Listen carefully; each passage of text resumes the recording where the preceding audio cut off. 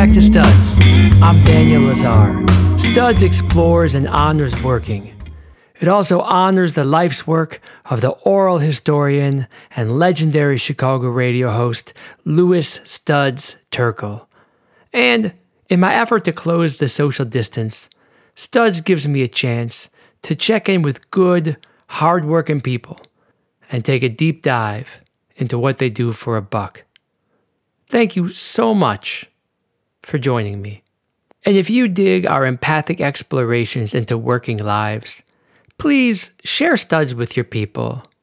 And better yet, if you really support the mission of Studs and you enjoy the program, I got a way for you to show your support. Just head over to patreon.com/Studs. You'll find the link in the show notes. I got some goodies for you if you got some support for me. You can get some cool stuff for just a couple bucks. I'll appreciate any support you can give. This episode of Studs features me in conversation with Jason Teplitz. Jason is a cybersecurity expert. He discusses how there's a war happening right now, right under our noses, and how he and his team are hell-bent on winning it. He talks about hiring and empowering what he calls his killers. You'll find that this cyber warrior passionately deploys the language of war. At the same time, he speaks with kindness and concern for cyber war as a civic virtue, making hospitals, schools, and elections safe. Jason makes us safer. So join me as I take a deep dive with this cyber warrior.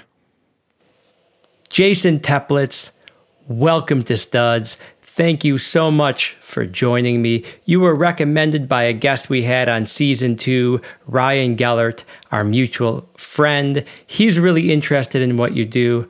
I'm really interested in what you do. You're a sales engineer at CrowdStrike. How do you describe what you do? That bastard. Yeah, I certainly love Ryan, and it's great to talk to you today again. Thank you for choosing me. As I grew up in the cybersecurity industry, there's a variety of positions that you can hold at cybersecurity organizations, from people that like analyze threats to writing software to interfacing with the clients directly to, make sure that they understand what you're trying to sell, what it does. But it's up to guys like me or my team members nowadays to actually sell the technical components of the solution and make the customer understand why the product is going to do what it says it's going to do, how it's going to do it, and making sure it gets installed and works based on what we described.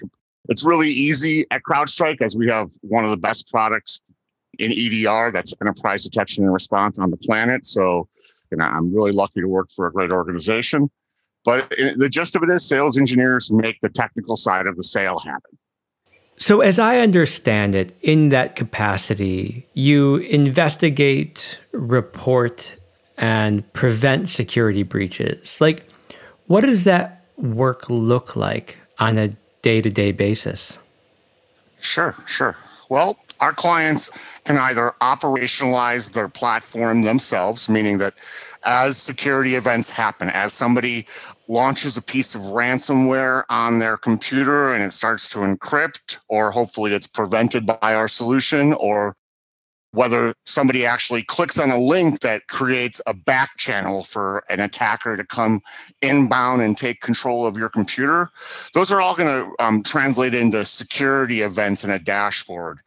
And the most important thing about cybersecurity nowadays is speed and how fast that you can respond to a security incident. So, at CrowdStrike, we have this thing called 1-10-60. We want to make sure within 1 minute of you having a security event, it's published to your dashboard. Within 10 minutes, you can investigate it. And within 60 minutes, you can remediate or contain that incident. So as an operator of our platform that is actually operationalizing it themselves, they're going to be getting these inbound security incidents from a variety of communication mechanisms. They will use our dashboard to investigate those incidents and start the remediation or containment directly from our dashboard. Obviously, you have to have a great deal of expertise in cybersecurity to understand what you're looking at. On top of that, folks will operationalize what we call threat hunting on our platform. That means that as new attacks are seen in the wild that aren't necessarily detected by our platform, you can go search for telemetry across all of your endpoint hosts, artifacts, hashes of files, execution information that allow you to understand, did that hit you already? Or do I have maybe, a true adversary hands-on keyboard in my network? So threat hunting is a huge component of what CrowdStrike allows an enterprise to do, because 24 hours a day, 7 days a week, we collect all the telemetry related to execution on an endpoint. So every time you open up your browser, every time you launch any application, we're recording that information. And when we see behaviors that look to be malicious, that's where our analysis and our detection and prevention technologies come into play. Of course, nowadays, many organizations don't have the expertise to do this work. It's really hard to employ a cybersecurity expert for a long period of time. They're getting jobs for a couple of years, and then somebody's offering them a better job and they're moving on. So that's why managed services have become such a great option, meaning that an enterprise managing their solution themselves and trying to protect themselves 24/7, answering all those detections that probably happen in the middle of the night or when they're at their kid's soccer game or something. We do all that for you at CrowdStrike. So it's a huge piece that allows for companies to be protected 24 hours a day, 7 days a week when we actually operationalize cybersecurity for an organization. Super interesting. I want to kind of come back at some point to this metaphor of hunting, because I'm kind of curious if it feels like you're out there like as a hunter and having that kind of rush. But before I get ahead of myself, I get the sense that your work is like some kind of like a twisted menagerie of management, really sophisticated technical stuff that like 9 people understand and you're 2 of them, right? And then sales. And I want to talk about each of those in turn. And if we can, I'd like to start with engineering, because I think that's where you started, right? You began your career as an engineer. You were, I gather, wildly successful. I checked your LinkedIn profile, and your background photo has a bunch of zeros and ones. This might be a bit of an abstract question, but can you describe your relationship to zeros and ones? My whole life has been dedicated to, the art of technology. I've been lucky enough to work for several of the most important cybersecurity manufacturers in the world, from mobile device security to browser-based security to firewalling, and now what we call incident response, endpoint detection and response. The best technologists in the world generally have a career like mine, where they started out in a role maybe in support. Myself, I don't know if you know this about me, Dan, I really wanted to be a lawyer when I graduated college. And I worked for a law firm, and I realized that my personality, I'm not a great politicker. I'm not great at that whole process of kissing butt and trying to get promoted or become partner. I just knew it was going to be a problem for me. And I didn't want to get paper cuts all day long doing document discovery for years. So I gave up on that. And like many technologists, I rolled up my sleeves and I went to the basics, and I started at a very low level job. And I want to say my intellect and technical capacity moved me along through that very quickly, to the point where in the early days of the internet, I was hired by one of the initial cybersecurity consultancies that was later bought by a large organization. And I actually ran their IT organization for several years, and then was recruited by an Israeli firewall company called Check Point. You really need to have that breadth of experience before you move into that sales engineering role. Because if you don't have those basic technical troubleshooting capacities or scripting capacities, you're going to get into a situation during the sales process where you're not going to be the smartest person in the room. Somebody's going to make you feel like a chump, and you might lose the sale. That is a proven mechanism of success, is starting in a hands-on engineering role and then moving into a sales engineering role if you have the personality for that. And sales engineers are very unique people. I interview lots of candidates, and I'm looking for extremely high energy, outgoing people. And this generally isn't the case with, cybersecurity engineers. So it's a real needle in a haystack to find that really great engineer that's going to be able to be an influencer and a trusted advisor and sell our state-of-the-art solution. I want to try to get into your process for hiring people and the types of characteristics that you look for. But I also want to kind of put my thumb into this pin and get some more insight from you about engineering. I want to know how you deploy logic and how you deal with the language or the languages that you use to engineer these systems that seek to basically like detect and prevent other perfectly logical attackers. Like, your logic has to be better than their logic. You have to work every day to ensure somehow that your logic wins. Like, what does that work look like? What do you do? Well, I already talked to you about the collection of the telemetry. 24 hours a day, we are collecting hundreds of millions of execution events across the globe. And we have engineers and analysts that are looking at our graph database. That's what this tool is that all of these endpoints report into. It's basically a supercomputer. It's thousands of nodes with millions of endpoints connecting to it, pumping data into it. And the logic and on the back end is what allows us to understand behavioral security events and malicious execution. So behavioral security events might be something like this program, Microsoft Word, suddenly starts entering data at the command line. I don't know if you've ever seen a Windows command line. Yeah. You can get to it by typing cmd.exe and a black window comes up and it says Windows on it. Well, when you actually see an endpoint with an execution behavior like that, something unexpected, it will be flagged by our software. And either the flag will be very strong and will be very positive that this is a malicious activity and will prevent it immediately.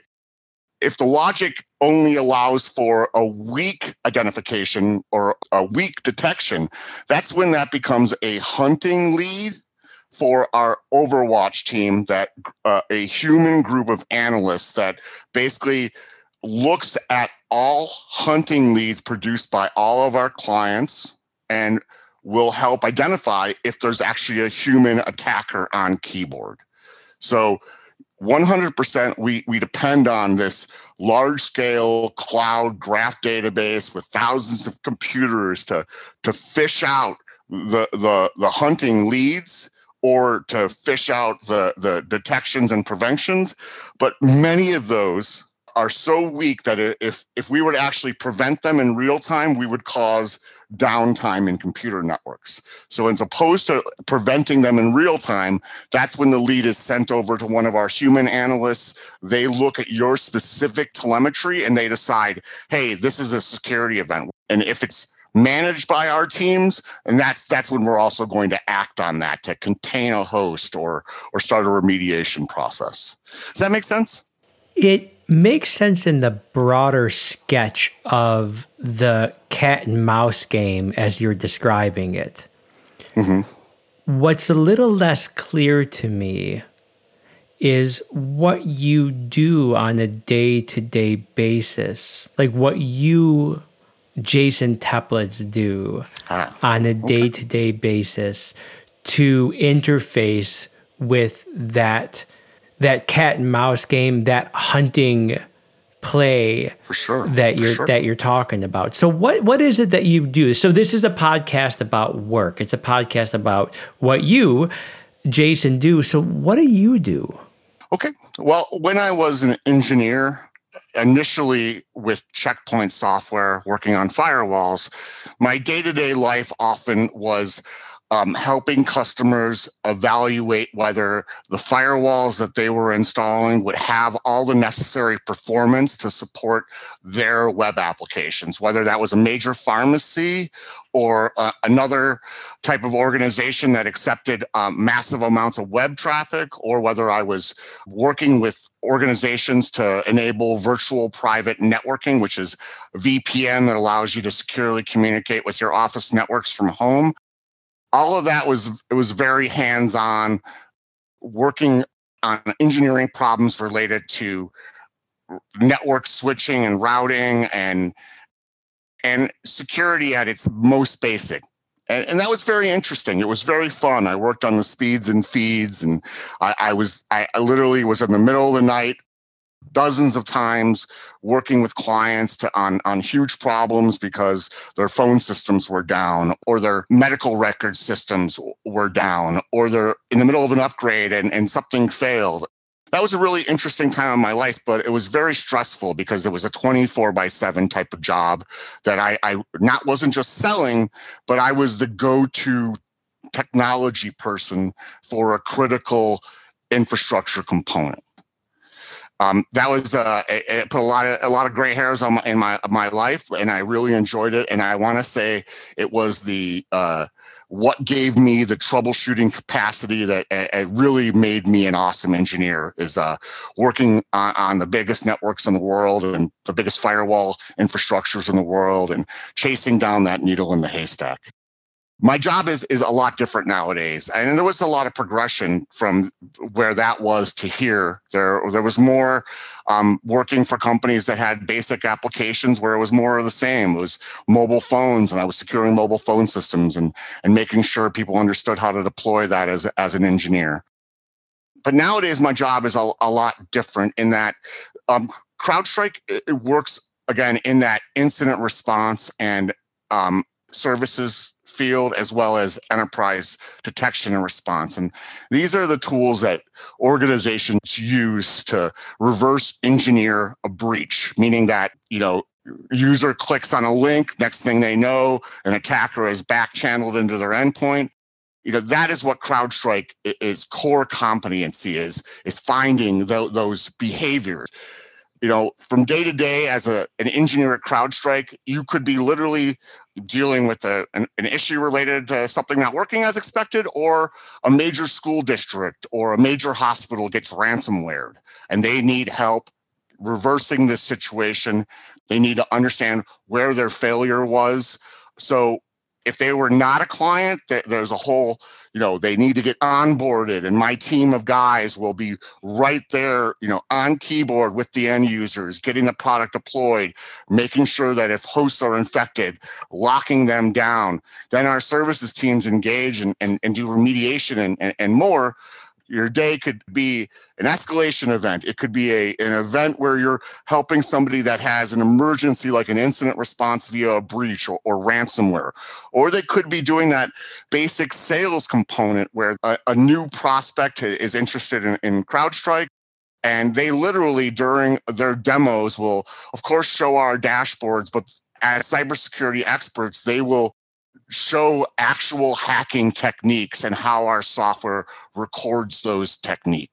The team that works for me I have ex 3-letter agency employees that used to be given money in paper bags and parking lots to go and hack at foreign organizations. Truly, there are a couple guys on our team that are those type of spooky people. Expert lock pickers. I don't know if you know that lock picking and hacking go hand in hand. I mean, I have my folks are truly a highly diverse group of engineers with high levels of expertise in cybersecurity, either as a professional pen tester, an ex-government employee. Terrific skill sets. Honestly, they couldn't get a job with us unless they have the best skill set in the industry. To be able to do that orchestrated attack demonstration takes a high level of knowledge and technical expertise. So this is, I'm desperately afraid, sort of a sideways question, but I'm meditating on your language, and you're talking about like engaged and deployed and escalated emergency and locking. It's like there's like this militaristic almost language about it. Like it sounds like there's a war going on out there.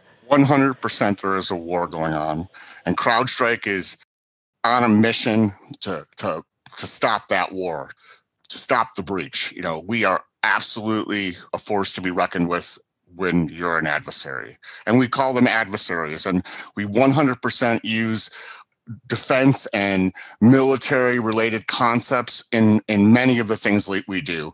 Just like I was saying earlier, the team of analysts that watch all of the weak telemetry or weak detections, they're called Overwatch. Overwatch is the team that watches SEALs on the ground. They're the snipers that sit on the roofs and watch the SEALs on the ground. If you're familiar with the Democratic National Committee's breach. Right, I recall. That was CrowdStrike that named the adversary Fancy Bear. We have adversaries and different types of animals that represent different types of attackers and different geographical attackers, you might say.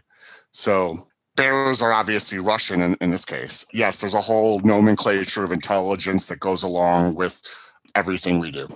Do you work alongside people who you deem to be aggressive? Because when I think about the belligerent nature of the language.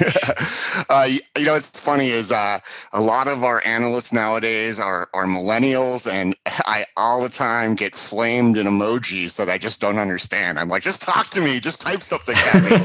So like, you have to understand these folks are really busy. You know, there's literally millions of security events going on across the 10 million plus endpoints we manage, and these analysts, they're looking at data all day long. I mean, it's a tough job. So if you file a ticket wrong or you ask the wrong question of one of these folks, they will definitely get you. They'll definitely gotta watch your questions. Everybody's very smart. They expect you to read the manual and go to your resources before you're interfacing. But of course, it's one team, one fight. And it all sounds like so wrapped up in bravado. Am I getting this wrong? Bravado? I mean, cybersecurity is a massive, massive problem. You know, like literally right now during COVID, attackers are attacking hospitals. The FBI recently released a notification that adversaries were targeting hospitals across the country.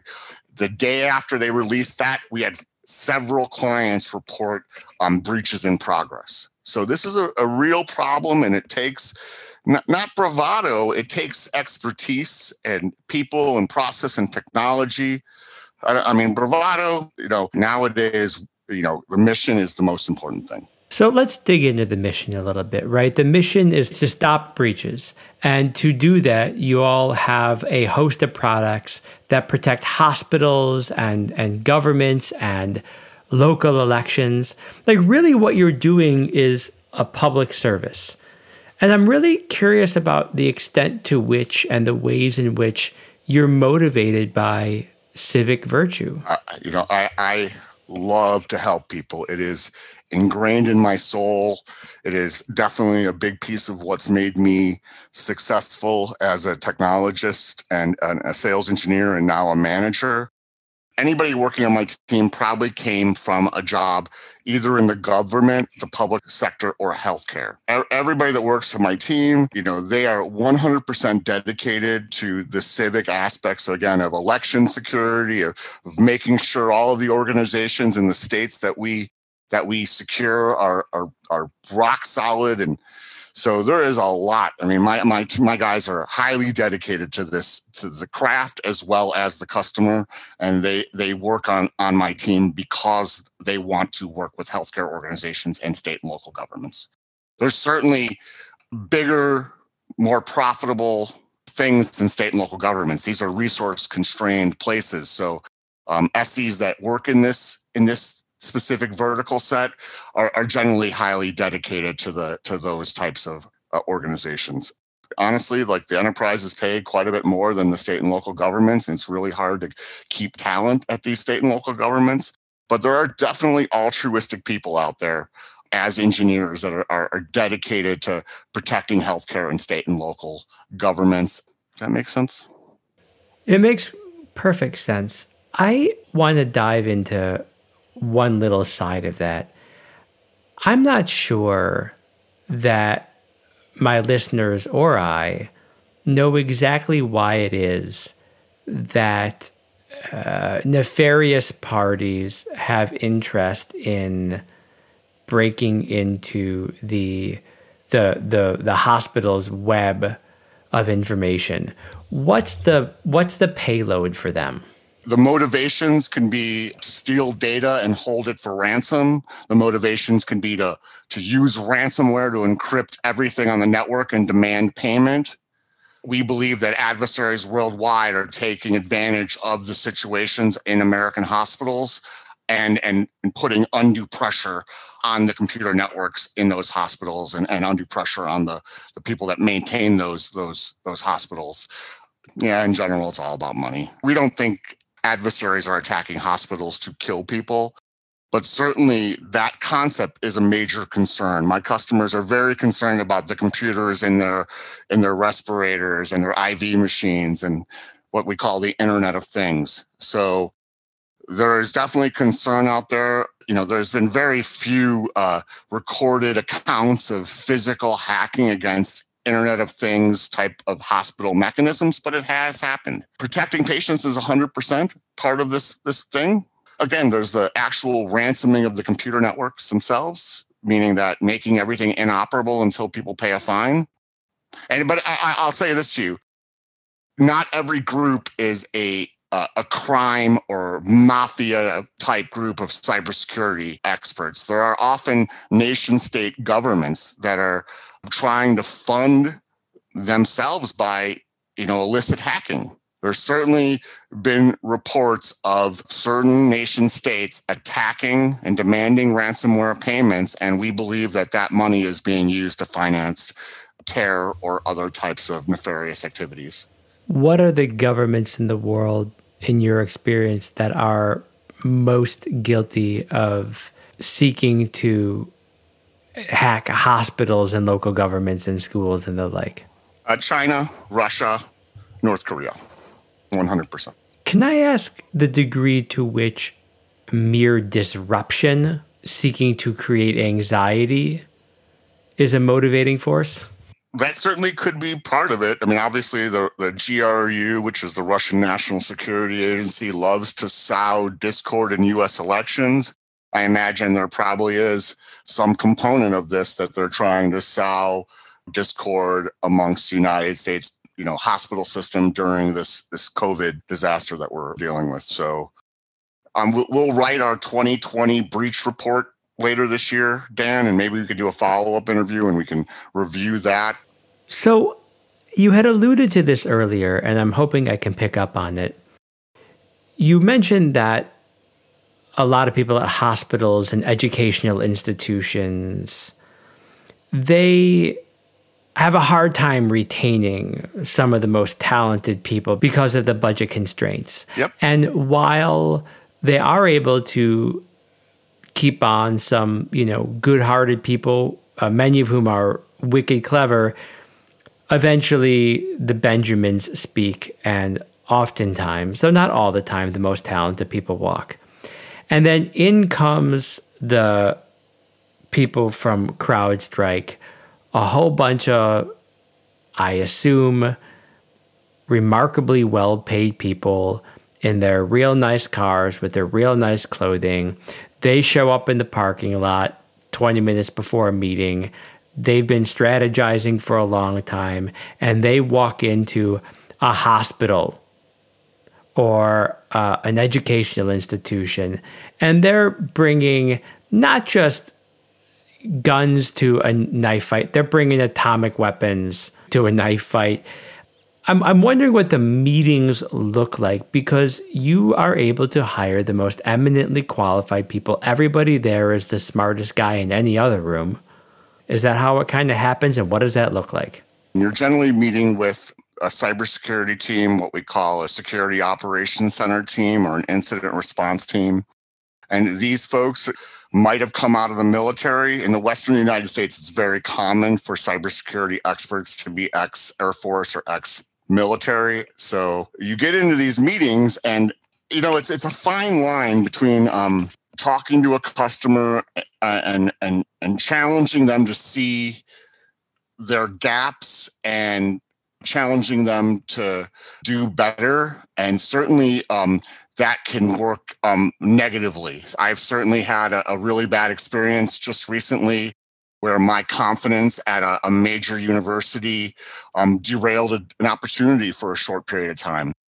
I went in there and I challenged the customer and they got really turned off by it. I had a lot of regret and I had a lot of self-analysis. And in the end, we decided that this was always just planned from the get-go. They were using some Sun Tzu style techniques to influence the sale. But you're right. We definitely come in armed to the T. If a customer doesn't want to work with us, we probably don't want to work with them.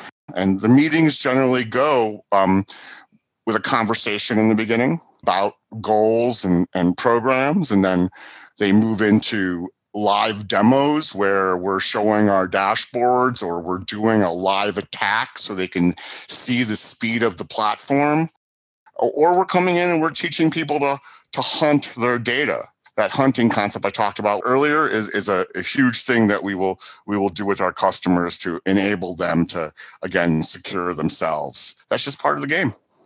In these meetings where you are seeking to sell your product or some of your products to a public institution or a private institution for that matter, is part of that process you showing how easily you can breach what they have and how you can then sell them something that will prevent people like you, people who have your skills and your team's skills, from breaching the products that they've been investing in? Yeah, for sure. We call them red team, blue team exercises where our team attacks a client's computers, a specific set of computers, and then that team at the organization will respond with our product to that attack and learn how to do this in like a live fire type of incident. Or they have situations where they either had a breach and they know they need an incident response firm to come in and find all the artifacts of that breach and figure out what data was exfiltrated so that you can go to your board of directors and say, this is what happened and this is what we did to remediate the issue.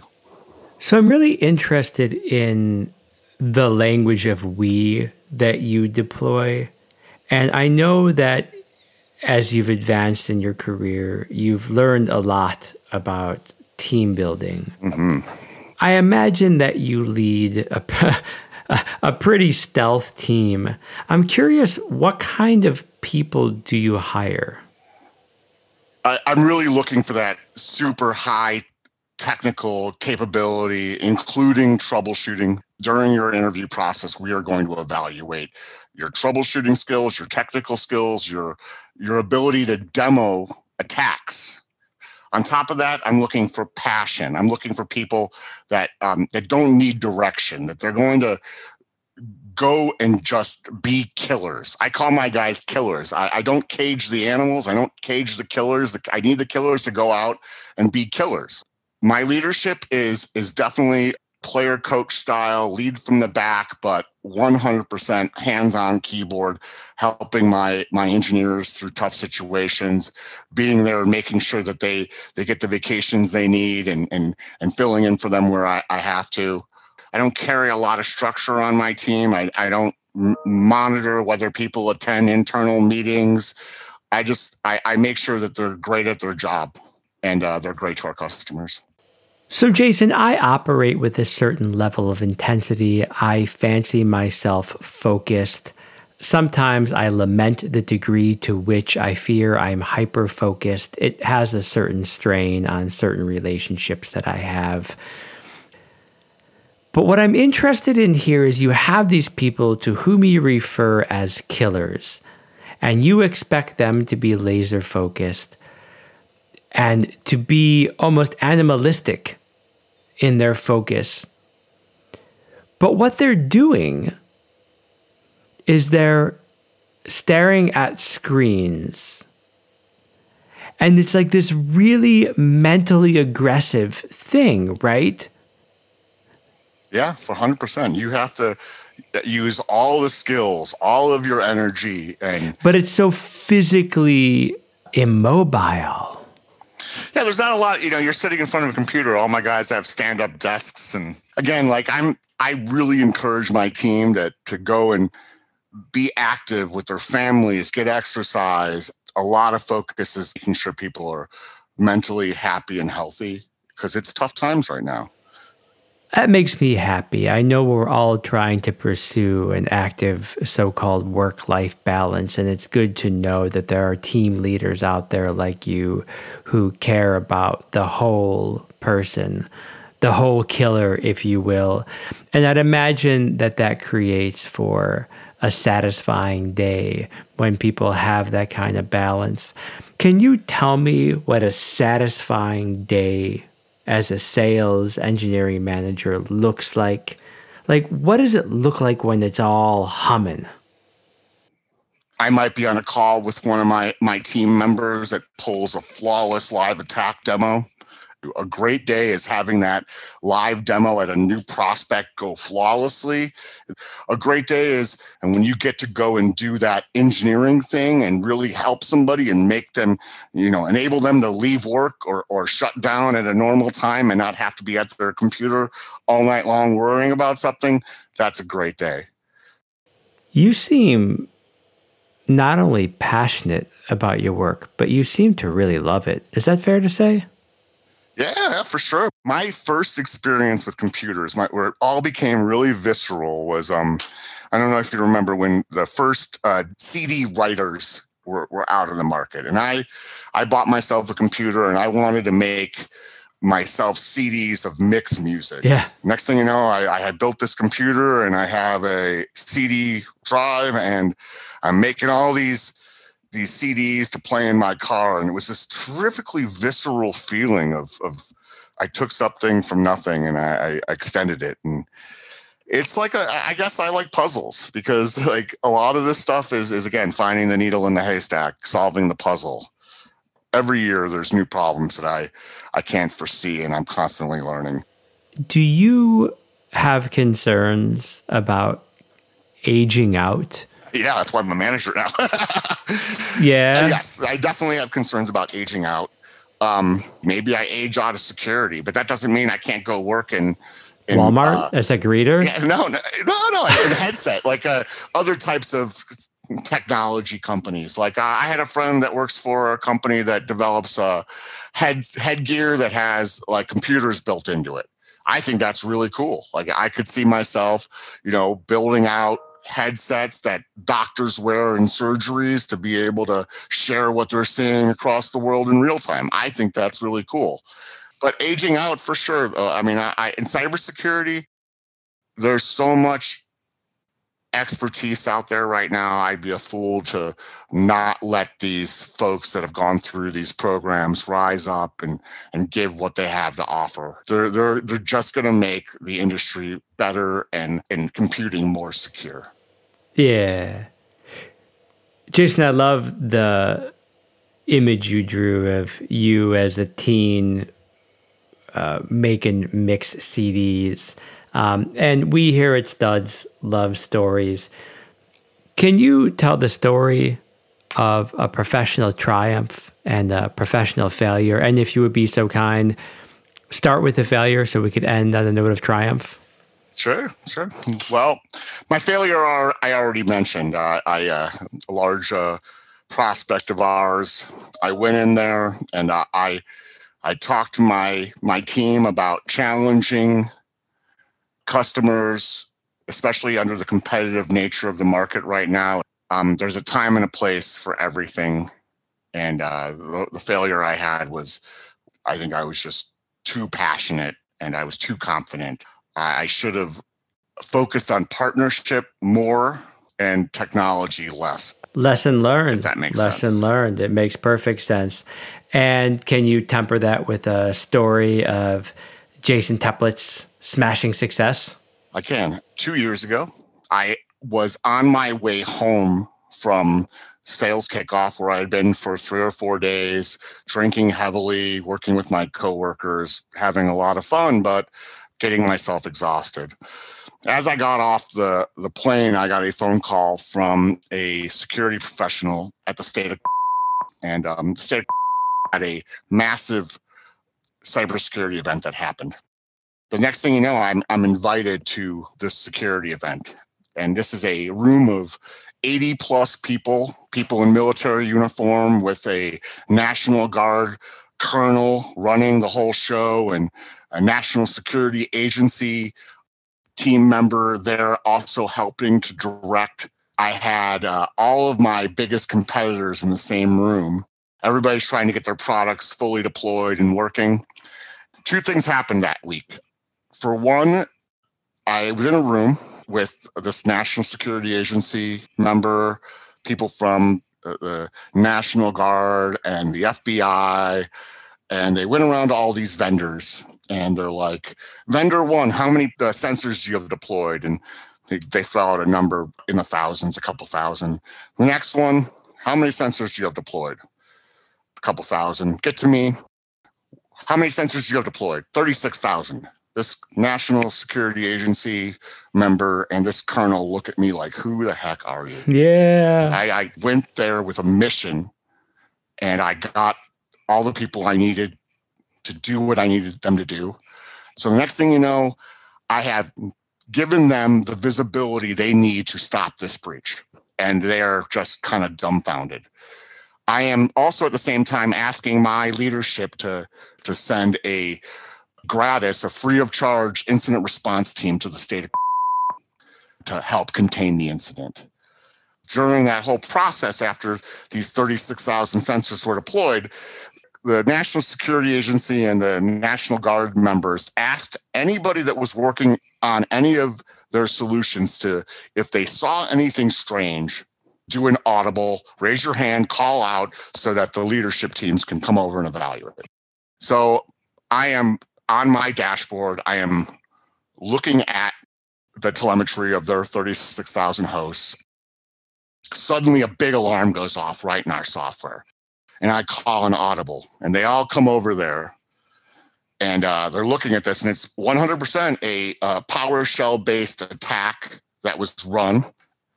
I immediately start asking everybody in the room, approximately 80 people, did anybody do this? And sure enough, one of the National Guardsmen that was there ran a command, a PowerShell command that we feel is malicious, and we caught it in near real time. Like as soon as he ran it, I called the audible. And again, the faces of these people were like, holy shit, does this stuff work? And it was just this awesome experience. Yeah. The governor of the state of sent me a thank you. That's awesome. I feel very fortunate. But again, I really think it has to do with putting yourself out there. You know, if somebody has a problem, run through that wall to help them if you can. Triumphant indeed. I got goosebumps at a little part of that story.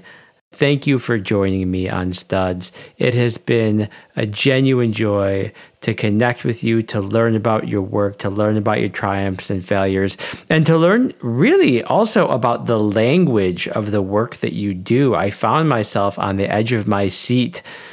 It's the language and the passion with which you deploy it that I find endlessly curious, frankly, but also just more broadly speaking, interesting. And it gives me great joy to learn that you still take so much joy in it. I appreciate that, Dan. That's heartening. Thanks for being on the podcast, Jason. Thanks for the opportunity. Hey, sorry for the bleeps there at the end. Turns out that Jason and I stumbled over some confidential stuff. Crazy story, though, right? Jason Teplitz is a good man. I hope you enjoyed our conversation. So subscribe, leave a review. If you dig what you hear, tell a friend or two, and if studs mean something to you, and you have the means to give a few, please consider supporting me. Head over to patreon.com/studs. I'll catch you next time. Please take care of yourselves.